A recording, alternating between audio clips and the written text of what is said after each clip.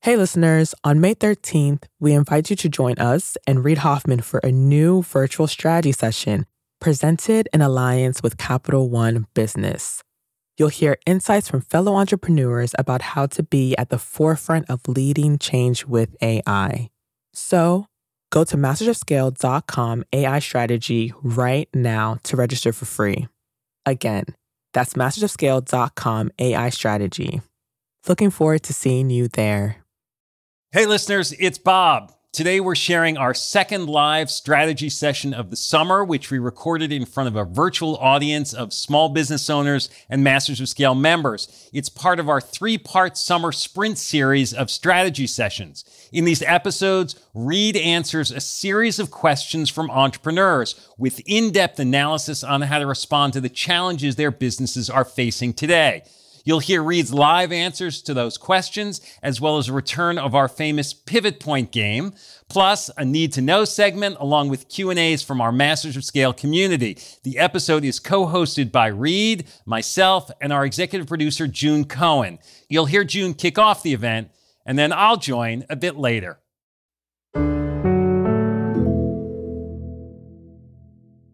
Hello, and welcome to the Masters of Scale live strategy session in partnership with Capital One Business. So I'm June Cohen, executive producer of Masters of Scale and co-founder of the company behind it called Wait What. We are honored to have you all with us today. Capital One is our brand partner and equally importantly, our thought partner in serving our community of entrepreneurs. And that's our mission. It's to serve entrepreneurs. We are always thinking about everything that you need on your entrepreneurial journey. And we understand that journey because we're founders ourselves, and we know it's hard to be a founder. It's hard to be a business leader when you're creating something entirely new. It's lonely and it's challenging and it's invigorating all at once. And we're here on that journey with you. This live session is designed to help you sharpen strategy for your own company. So in the course of the session, 4 entrepreneurs will ask questions of Reid. We're once again playing the Masters of Scale game show called the Pivot Point. Get ready for some fierce but fun competition that's all about how to scale your business.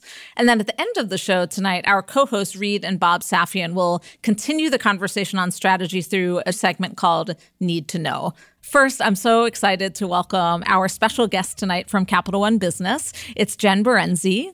Jen is the VP and head of small business cards at Capital One, so she is very dear to our audience. Jen, welcome. Thanks, June. Really excited to be here today. We're so excited to have you. I want to welcome up to the stage here the wonderful host of Masters of Scale. He's the co-founder of LinkedIn, partner at Greylock, and our host. Please welcome my dear friend, Reid Hoffman. Hi, Jen. Hi, June. Great to be here. So, Jen, share with us in this first strategy session question of the day, what is the most pressing strategic question that you're hearing from the Capital One small business community right now? Thanks, June. The environment that we live in today is so dynamic. It's so uncertain. We're still trying to get through the pandemic. We have rising gas prices. Consumer and small business sentiment is falling. And on top of that, a ton of environmental and social unrest in general. And so would love to hear what advice you have for managing businesses and mindsets through change and uncertainty like this, and maybe specifically small businesses who might be feeling this a little bit more acutely? It's a great question. The first thing is to acknowledge the challenge, to acknowledge the difficulties. People are going to be facing challenges at home. They're going to be facing challenges and kind of how they're navigating the world. And when you acknowledge that, just like, in gratitude practices or anything else, it creates a bridge. People feel heard. They understand that they're not kind of alone and that you care about it. Then think about what your mission is, the role you play for your customers, for society. So reminding people about the importance of what your business is doing for your customers, for the society, and then put a little bit more energy into building the camaraderie around the team. Like, how do we support each other? What kinds of things we can do? And people want to be the heroes of their own journey. And because it's precisely in these kinds of challenging times that you can do something extraordinary. This is a general theme in entrepreneurship, to turn disadvantages into advantages as you propel yourself forward. But it's always hard. And great question, Jen, to start with. Thank you, Reid. Yeah, thanks so much, Jen. And to Reed. Yeah, thank you for having me. Reed, that was a great answer. I have another question for you. Are you ready for our tradition that we indulge in at the top of every Masters of Scale Live? Well, yes, although I think that the normal entrepreneur answer is you're always ready. At the top of every Masters of Scale Live, including our strategy sessions, we always play the Masters of Scale theme song in the form of a sing-along. Let's hear the theme song. You got to have incredible talent at every position. It's like this huge push. There are fires burning when you're going home. Can you believe it? Such an idiot. And then you go back to, this is totally going to be amazing. There are so many easy ways. So what to do? I have no idea what to do. Sorry, we made a mistake. But you have to time it right. Oops. Working out of a 3-bedroom apartment. Stuff that just seems absolutely nutballs. 10 years later, I was like, well, that's just how you do it. That's just how you do it. This is Masters of Scale.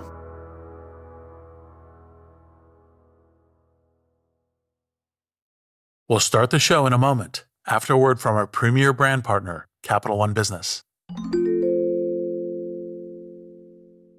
I woke up in the middle of the night because I had this nightmare that we were front page news, that we've done the stupidest mistake of our life by making this pivot.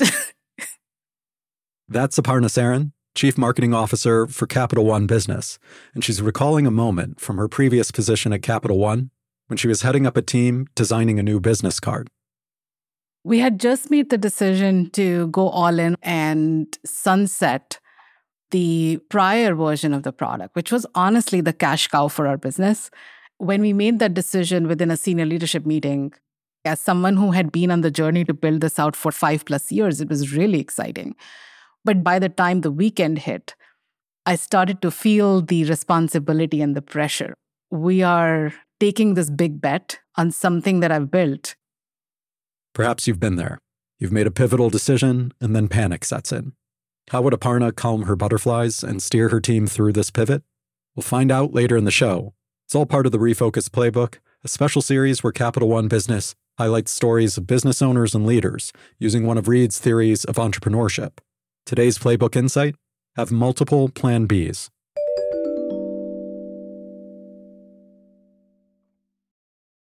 And now it is time to head into the strategy session. I want to welcome the co-host for today's strategy session. He is the former editor of Fast Company, now the editor-at-large for Masters of Scale, host of our Rapid Response episodes, and now my co-host and my very dear friend, Bob Safian.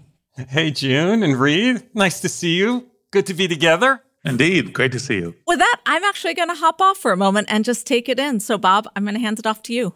All right, June. We'll see you in a bit. So as June said earlier, we're going to hear from 4 entrepreneurs with 4 different questions from different businesses, but the questions apply broadly.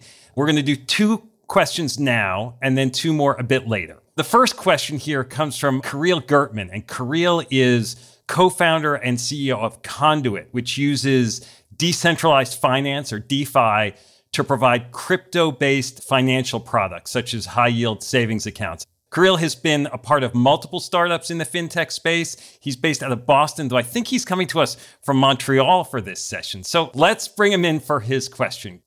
Welcome. Thank you. Thanks for having me. My question is about building trust. When folks hear about crypto, they think volatility, and that's actually not what we're doing, right? Our target market are B2B stakeholders, so CEOs, CFOs, and they tend to be skeptical when they hear about us for the first time. And so what I'm really asking for is advice on how to gain trust more quickly, right? How to speed up building our own reputation in this brand new space. And maybe that actually goes back as far back as your time in PayPal, where you were doing something pretty similar. You have to look at what are the specific kinds of things that are causing a possible lack of trust, because you might trust this person to give you, interesting podcast advice, and this person to, cook your dinner. And so, you're looking for what the specific kinds of trust you're building up. And one of the things that we had within PayPal was, if I have money in the system, is it trustable? And so We did a whole bunch of research to figure out how we could do what is known as pass-through FDIC insurance. And then, of course, when we're saying, hey, your deposits have FDIC insurance, people say, well, I already know that. I already trust that through my bank. And since I have pass-through FDIC insurance, I'm good. And so that's borrowing brands and trust. If I were kind of ideating in your space where like the creation or publication of articles in interesting places where that could both be discoverable on the website and other places, but also you could send to people saying, hey, we did this article in Harvard Business Review or something that goes, oh, okay, this is serious in this way. It might be worth accelerating. You want to look at the ones that are specific to you. And when you have something like crypto, which frequently people are like, well, I see a lot of noise in the media. And so you're going to have a negative thing that you're going to have to be navigating is how do you convert the negative, almost by like a judo flip into a positive? The fact that you're acknowledging that I may have seen that also builds trust with me because you're like, okay, you're understanding what my issues are, what my concerns are. Then one of the canonical challenges, and especially in the B2B space, building that trust fast is one of the really key things in order to be able to scale your business. So thank you for the excellent question. And it's one that I think will apply to many people. Thank you. I really appreciate a very thoughtful answer with a lot of very actionable points for us. Thank you very much. Thanks, Kirill. All right, we'll go to our next question. It comes from Julia McMillan. Julia's a London-based artist, fashion and costume designer, and also a serial tech entrepreneur. And her latest venture is called Eye to Eye. It's a platform to revolutionize the talent pipeline from universities to the workplace by democratizing the internship experience for students. So let's invite Julia in to ask her question. Hi, Reed. Welcome, Julia. Thank you, Reed. So my question is that my startup is based on community, on cultivating a network for university students. But there's so much skepticism now about social networks and so much competition. If you were launching a B2C to B network today, how might your growth strategy be different from what you did with LinkedIn in the beginning? Well, LinkedIn went live in 2003. Even 3 or 4 years later, I would not have taken LinkedIn. I had the same growth strategy because it changes. Back in 2003, I probably had a list of everyone in the English-speaking world who was an expert on virality. And now, of course, there's whole communities and forums and Medium posts and so forth on growth hacking and what to do. And of course, that means all of these things have changed: customers, platforms, competition. The most important thing to really think about in most consumer internet startups, even B2B2C model, is figuring out what your growth strategy is. Growth, generally speaking, happens through a platform. It can be a platform for virality through SEO. For example, a lot of SEO virality is things like Yelp, which is you post a review, it goes up on the thing, people see it, some people start making other reviews, then you have a broader index and you got more flow from SEO. So each of these things are loops through a platform. Email's obvious, mobile's obvious. And so what are the things where which platforms would you be operative in? Which of the loops you can do? Which of them are organic or quasi-natural or viral? Which of them have to be juiced or used as paid as part of doing it? If I were doing LinkedIn today, would be obviously things around, okay, so the vast majority of everyone's going to have phones. They're going to be coming out of a social network rich environment, even though, as your average college student's like, I'm not a Facebook person. Yeah, but they're a Snap person and they're a TikTok person and, they're doing other things as part of it. And how do you then leverage those into what you're doing in terms of the familiarity? And then I guess the last point I would say, when you're designing your go-to-market is obviously aligning it to what your value propositions are. I learned this lesson from PayPal at the very beginning because we gave away bonuses. So we say, if you signed up because I sent you an invitation to sign up, you get $10 and I get $10. And the reason we did that is we're a money transfer service. So getting dollars means that you do it. So excellent question and good luck. Thank you very much. Thank you, Julia. And Reed, great answers. Thanks, Bob. And now it's time for the pivot point.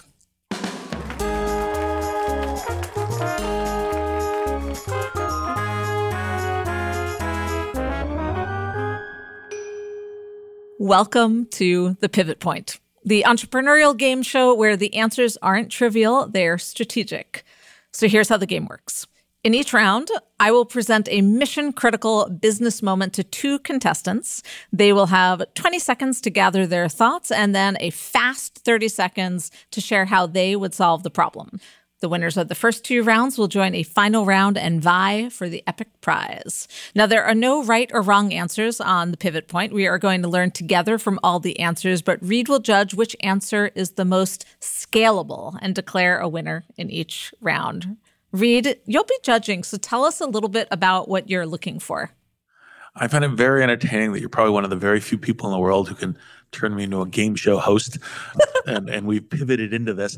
So the kind of things I'm looking at is how you think about it. What's your hypothesis? What would be ways you're experimenting or measuring it? What's your theory about why it would work in a scale environment? And, be creative, be fun about it.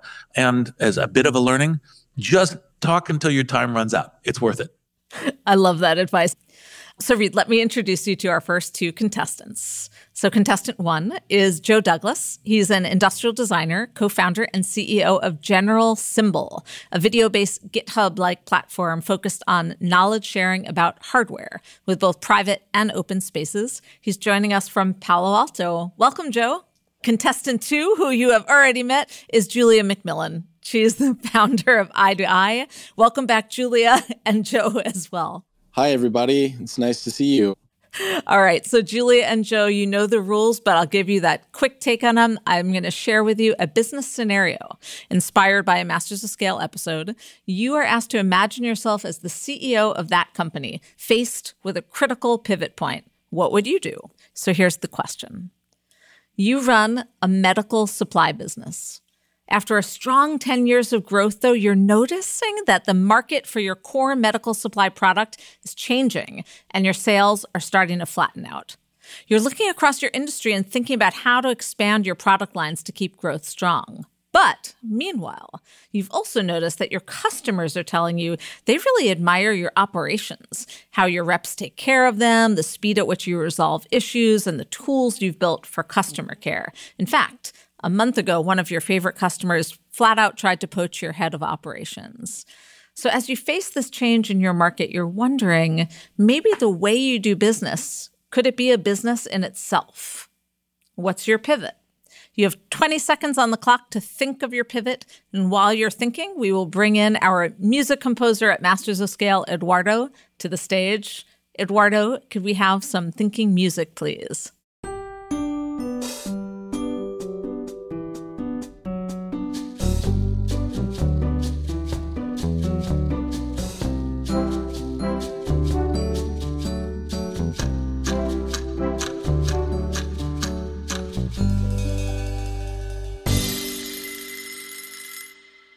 Joe, I'm going to come to you first. You have 30 seconds to share your response, and the timer starts now.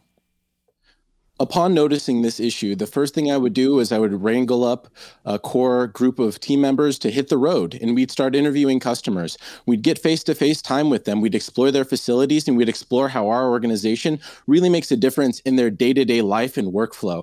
And we'd try to capture as much feedback as possible to come up with what we consider to be a customer happiness score. And we'd try to get a baseline and then do everything to ensure that we cultivate a perfect solution.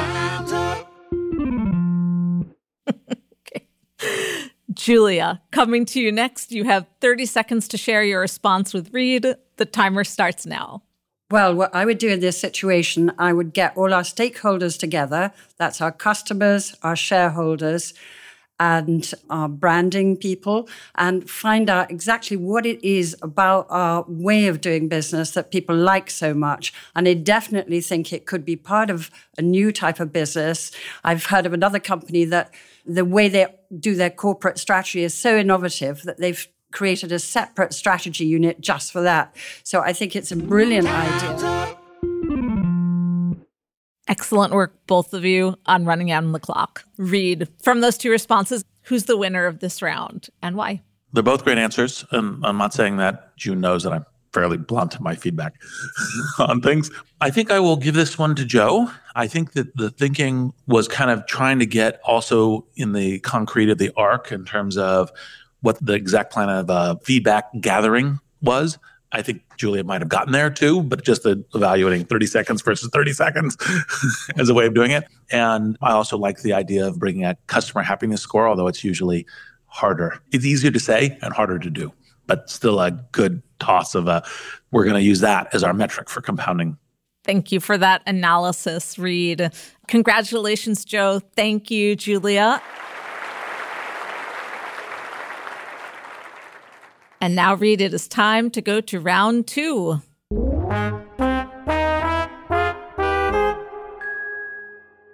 So let me introduce you to our next contestants. Contestant number 3 is Aliza Freud, founder and CEO of She Speaks, a tech-enabled marketing platform and community for 250,000 influencers and creatives, working with companies from Coca-Cola to P&G to Prudential to build awareness via social channels. She is joining us from New Jersey. Welcome, Aliza. Thank you for having me.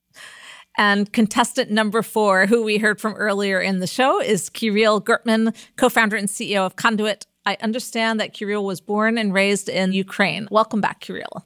Thank you. Now, here is the question for you both. You have just been brought in as the CEO of a luxury watch and jewelry company. Now, over the years, the CEO who came before you made a lot of licensing deals for quick cash flow. Some of these deals are not so great for your luxury brand, which you realize one day when you're out shopping and you see your logo on a pair of cheap sneakers for dogs. Now, you want to reclaim your high-end brand from these low-end places, of course. But at the same time, you're a little bit inspired by the appeal of your brand in this broader market. You want to leverage that energy if you can as you reclaim what makes your brand great. What's your pivot? You have 20 seconds to think. Eduardo, some thinking music, please.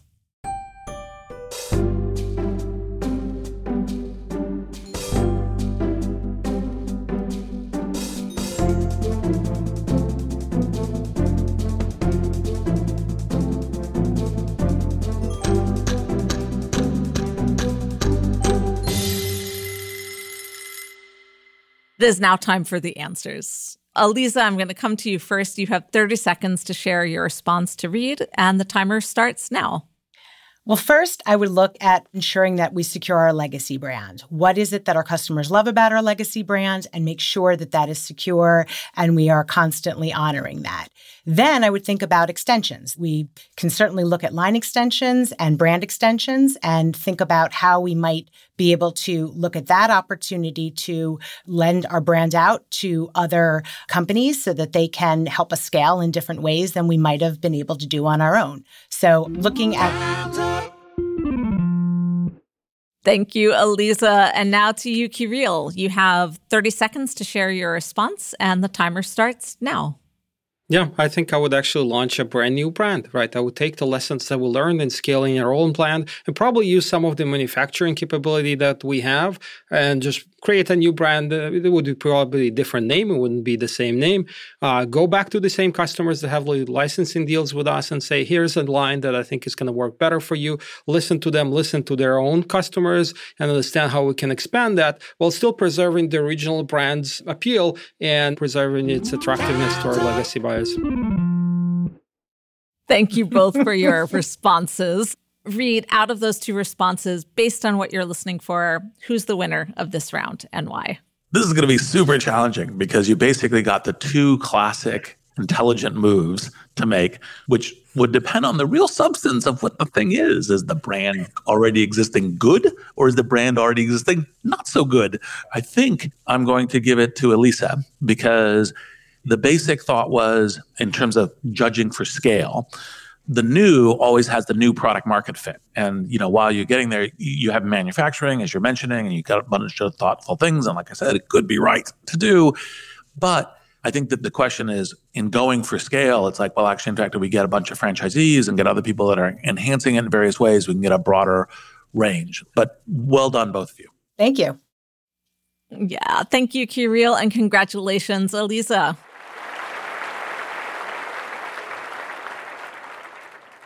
Okay, let me welcome back our contestants for the final round.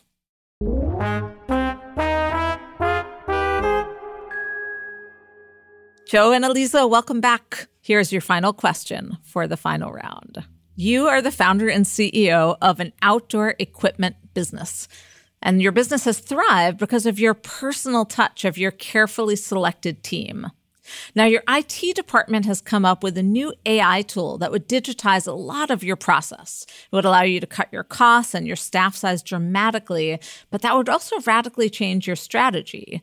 You're worried that if you expand into AI in a big way, that you'll lose the soul of your company. But at the same time, it might be too difficult to pass up the opportunity to scale with this new AI tool. What's your pivot?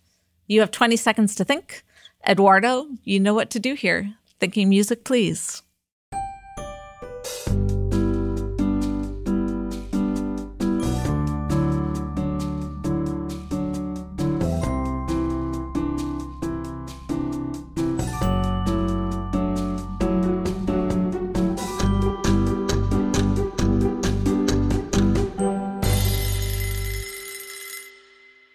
Thank you, Eduardo.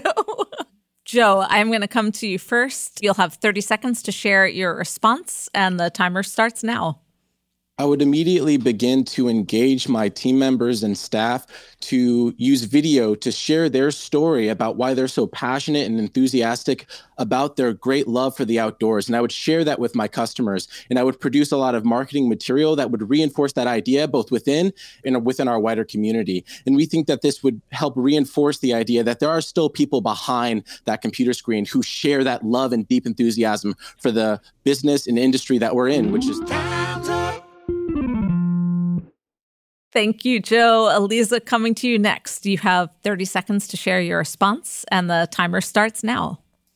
Well, recognizing the passion of the outdoor community and that so many of them are social media influencers, I would absolutely tap into that as a huge opportunity to get them to share their stories and to use this new technology and share that with their audiences. Similarly, I would also engage my employees who are hopefully outdoor enthusiasts themselves to do the same so that we can share lots of content and hopefully build a stronger and stronger community with both of those constituents together.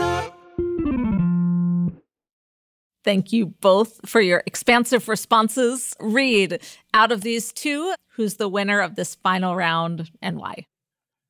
So the thing that was interesting when I thought about this question, is there a way that we could both benefit from that change of cost structure, change of possible scale, and then share the benefit? Was essentially the kind of thing that I was thinking about on the question. The answers were, very similar in terms of the engagement of how to tell the human story and be part of human, which I think is great. I think I will give this to Elisa because of broadening in addition to the influencers also doing the employees and the other constituents, but it's very close. And I think that both of you will do great with communities and people and the human face, the human tactile touch that we are trying to get with these technology communities. Congratulations, Elisa. Thank you. Congratulations, Elisa.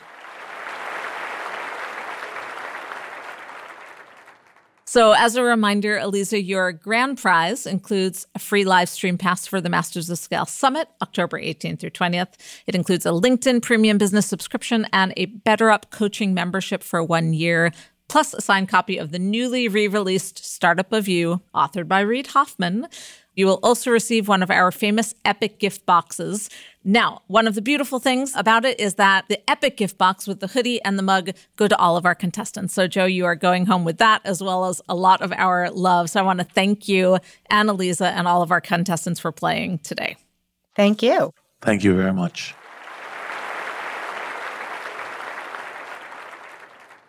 Reid, special little mid-show thank you for you. I know that wonderful game show judge is not on your LinkedIn profile, but it should be. And thanks again to Eduardo for that thinking music. We'll be back in a moment after a word from our premier brand partner, Capital One Business.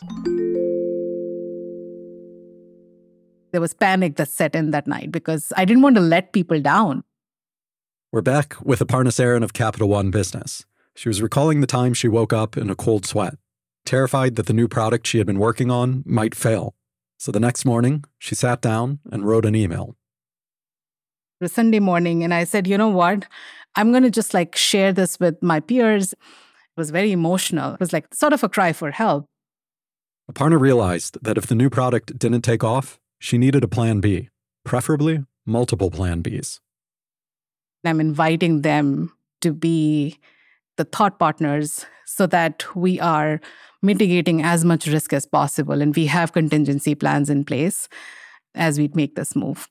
You write something like this and your heart is pounding, should I send this? It was a super vulnerable moment for me. But then I was like, I'm going to just send this. Like, what's the worst that'll happen? It can't be worse than being on the front page of the newspaper. So she held her breath and hit send. What happened next would surprise even her. We'll hear about that later in the show. It's all part of Capital One Business's Spotlight on Business Leaders, following Reid's Refocus Playbook.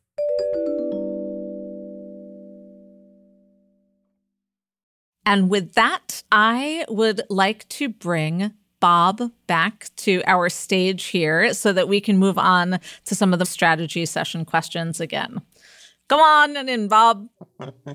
Hey, Reid. So we get to do the next couple of strategy session questions. And they'll be coming from the two Pivot Point contestants, Joe and Eliza, who we just saw, but who didn't get to talk with you before the game. So we're going to bring back Joe first, who you remember is co-founder and CEO of General Symbol. And it's time for him to ask you a question.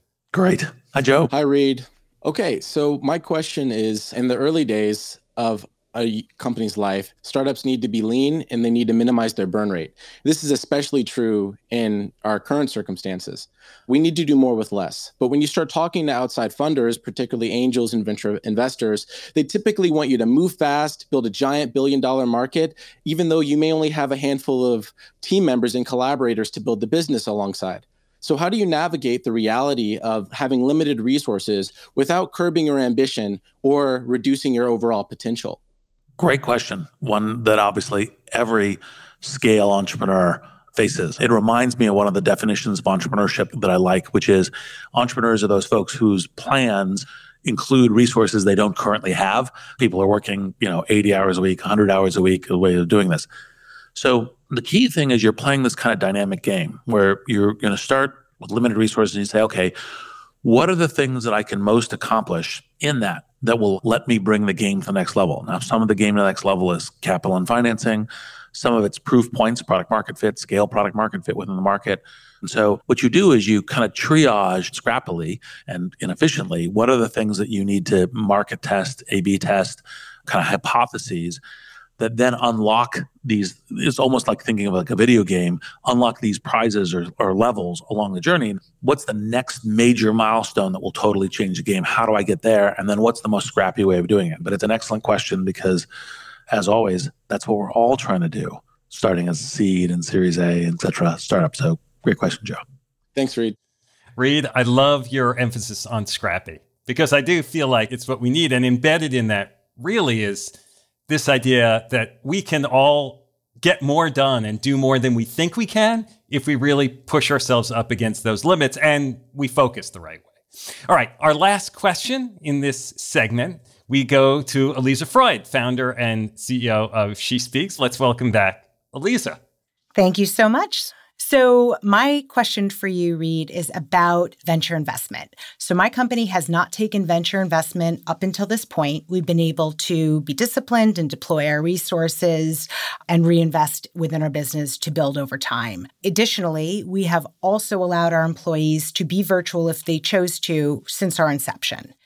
But many of our competitors have chosen to go down the VC route and have taken venture capital in, and they are now driving up the cost for talent, as you might imagine. And since the pandemic, they have also allowed a lot of their roles to be completely virtual. So one of our initial competitive advantages, which was the virtual work style, is now table stakes. And you couple with that the fact that our talent pool has access to lots of new virtual job opportunities, and it's been an increased war for talent. So how do you compete in an environment like this? Or do you have to join them and take VC funding? Great question. Venture funding is one advantage. And so the question in analyzing this to get into the details is to say, well, do we also need to go acquire that advantage and then do it? And that is what it is. And the other advantages of getting capital is if you choose the right partners in doing it and you find the right partners, you're extending your network. I think you already are a systematic thinker on this because you thought, well, we already had an advantage. We were playing to advantage of remote. Unfortunately, with the pandemic, now everybody's doing that. Well, maybe there's something that's still in there. You can say, well, we're better at remote than everyone else, and this is why, and this is how it plays, and maybe that will be an edge, or we know where to look or how to recruit remote people better than other folks. But, exactly as your question is, what are the edges that we can have in order to play that out?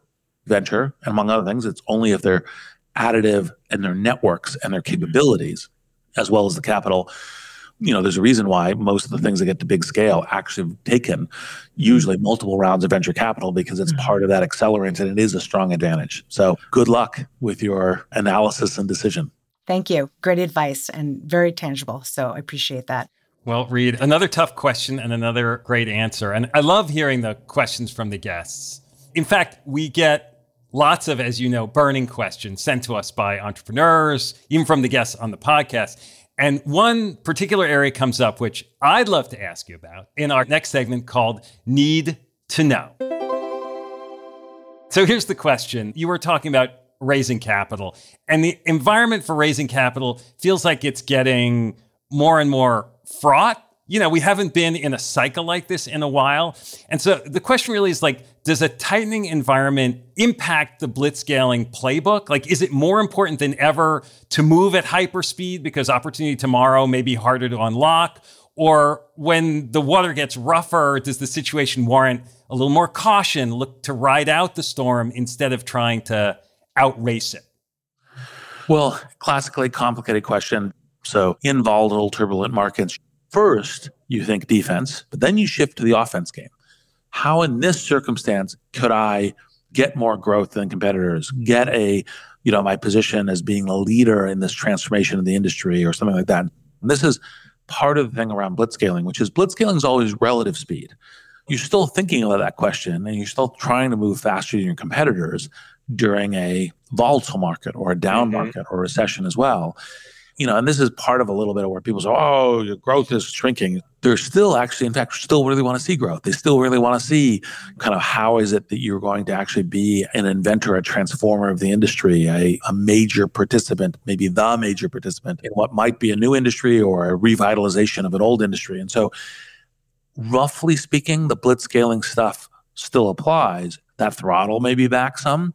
One of the things that people need to think about when they're doing this stuff is, what are the things that I need to do in order to get financing around? Do I need to be tighter on my capital in doing it? And so therefore, I might have the throttle back some on blitzscaling because I know I need to get to this.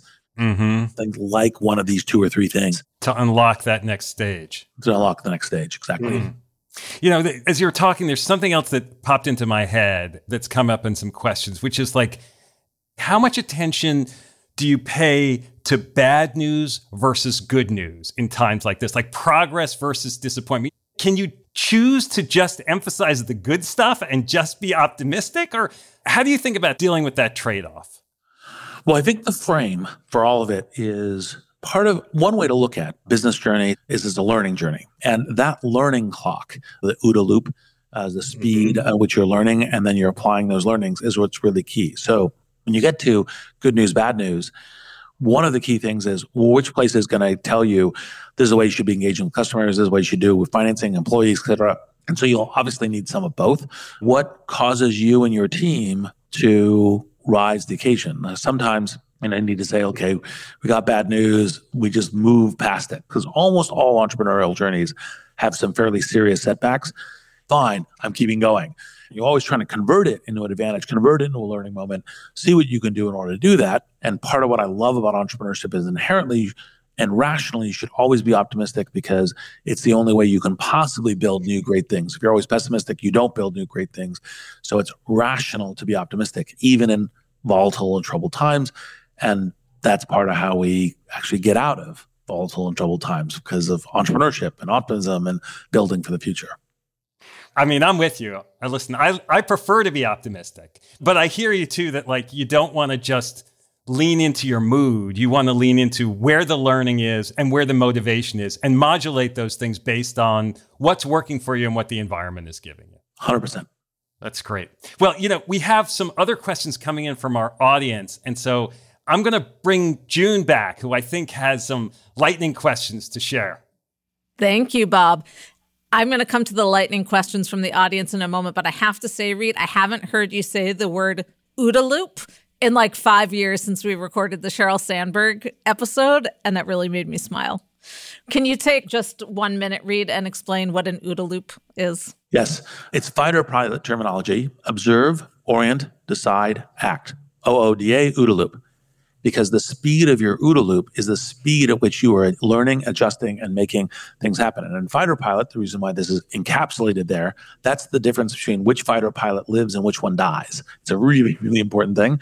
And part of what the importance of speed and action within startups is precisely to be thinking about what is the speed of your OODA loop, how do you do it, how do you make it faster, and so forth, because that speed of learning is actually, in fact, really key. And it's a very important entrepreneurial concept. I love it, Reed. And I have to say, it is a challenge for every startup, even in ours, and particularly when people come from larger companies. When my co-founder and I are like, we have to do this, we have to do it now. People are like, why? We're like, well, life, death, cliff, ground coming up fast. So like, that's why, fast, OODA loop. And now I have questions from the audience. There are some really good ones. Reed, we'll do this sort of lightning round style. So I'll throw it out to you and we'll do it. Maybe it's like a minute or less, your answer. No time's up animations, but just the faster version. Here's a really good one from Ann Beardsley. How do I know when I can start paying myself? We're 2 years in, making a small profit, but at some point I need to pay myself. When? Great question. So you're essentially calculating a question of how much do I need to pay myself now versus how much would, if I were not paying myself, I'd be putting back in the business because I'd be paying myself more later. And would the growth of that work? One of the things that, we did at the very early stage of LinkedIn is we paid everybody across the whole exec team the exact same amount of salary to say, hey, we're all, being really compact on salary. That's a common startup thing. But I think that's the calculus you need to write. And by the way, it doesn't have to go from 0 to 100. It can go to 0 to 20 and 0 to 40, So it's like, I'll pay myself some here and then the rest of it I'll be reinvesting in terms of what I'm going forward on. It's great advice, Reed. You just have to think about how long can you hold your breath, right? That's what you're doing. And every now and then you may need to come up for air so you can hold your breath again. And you just have to keep yourself in the water moving forward. Totally. Question in a totally different direction. This is from one of our members, Clayton Bailey. He asks, what should a bootstrap consumer startup prioritize first? Launching or fundraising? Generally speaking, if you can fundraise before data, you should. And this is one of the things that, for example, people say, oh, well, should I turn on revenue a little bit first? Well, if you have $20,000 of revenue in a tech startup, it's going to start going, well, wait a minute, that's a problem. It's better to have zero as this, unless you have an exposure to it. So you, generally speaking, if you can raise money before you get data, it's better. It's so counterintuitive to raise money before you've got something. But because once you've got something, you're going to get judged on it in a different kind of way. There's a follow-up question from Clayton. It's a different question, but I thought I'd add it on. After the launching versus fundraising, he asked, how quickly should hiring be ramped up as you launch a product with potential to rapidly scale? Well, generally, this is like blitzscaling. And all startups get to some version of how much are we hiring in advance of where we're anticipating success in our business to be. Could be salespeople, could be product and engineering, could be any number of supply chain, any number of other things is ways of doing it. And you need to be thinking, okay, I'm going to be taking a risk by advancing, going ahead of my skis a little bit on this or a lot on this. So the general answer is you're going to be doing some of it, what we refer to in blitzscaling, Glen Clary, Glen Ross markets. We're first prize Cadillac, second prize steak knives, third prize you're fired. Really makes a difference in which of the three you are. Love it. This is from Anand Ganesh. And he asks, in any product that has inherent network effects, there's always a bootstrapping problem of which cohort you onboard first. So usually you onboard who you can, and he references as you onboarded well-known Silicon Valley entrepreneurs for LinkedIn. But is there a framework to evaluate who you should onboard first? Which kind of cohort? I don't think there's a framework, although you could generate one for a specific thing. The usual answer is onboard whoever you can. Don't try to be overly precise about it. And, some of that was one of the decisions we made very early in LinkedIn was well, should we only invitation or should we allow people to sign up cold and start sending to their invitation? And part of what we were doing is generational analysis. So the people in the company, the 13 people, including myself, who work there, were generation 0. The people we invited were generation 1. The people they invited were generation 2. And so then we set all the people who signed up cold as generation 1000. So a vast majority of people very quickly within within the LinkedIn service were from Generation 1000 descendants as ways of doing it. And so the usual rule on this is don't try to overly instrument it. Just get the people in and just get the network going. And as Bob says, the market will give you some guidance on this. I love it, Reed. I'm going to jump right to the next question. So it's from Judy Lee, and she asked, do you ever get scared of sudden change and not having an answer to deal with the change? What's the best way to deal with the fear of not having an answer? Well, it's very rational. Recognize that feeling the fear is good, right? That it means you're smart, you're seeing it, you're paying attention, you're engaged.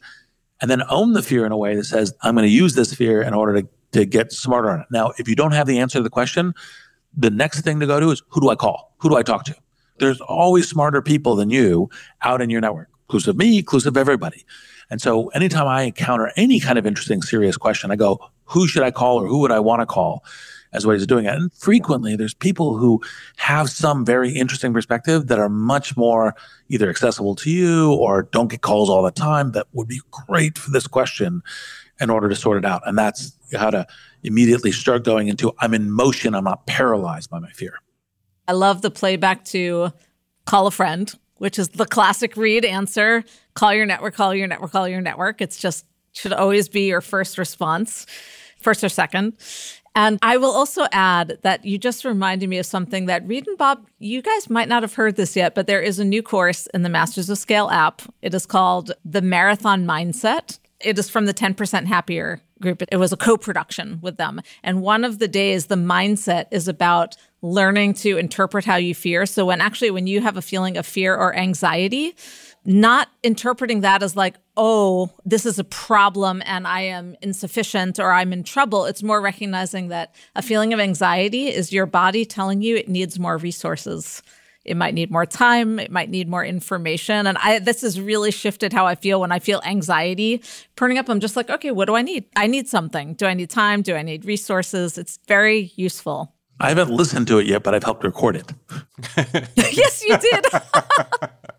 Okay.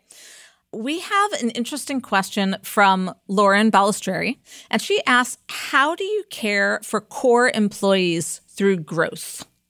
Well, I think one of the really key things, it's almost like a gratitude practice and else, but one of the really key things is to make sure that you're expressing how central these core employees are, because frequently it's kind of chaotic. Our mission, our success, what we do in the world is in part because of you, and we really appreciate what you're doing here, and our society, our customers, et cetera, appreciate it. And I think that they're easy to forget when you're running around doing all the gross stuff, but you're looking for the small things that make a very big difference. And that expression of appreciation can make a huge difference. Now, obviously, you have to pay attention to comp, and you have to pay attention to career paths, and you have to pay attention to communication, all of the normal, kind of things that is in the melee. But almost you could say, did I express appreciation this week? Could almost be a cross-check. I also heard the question slightly from the different side, which is sometimes the people who you start with are not the people who can get you to the next level.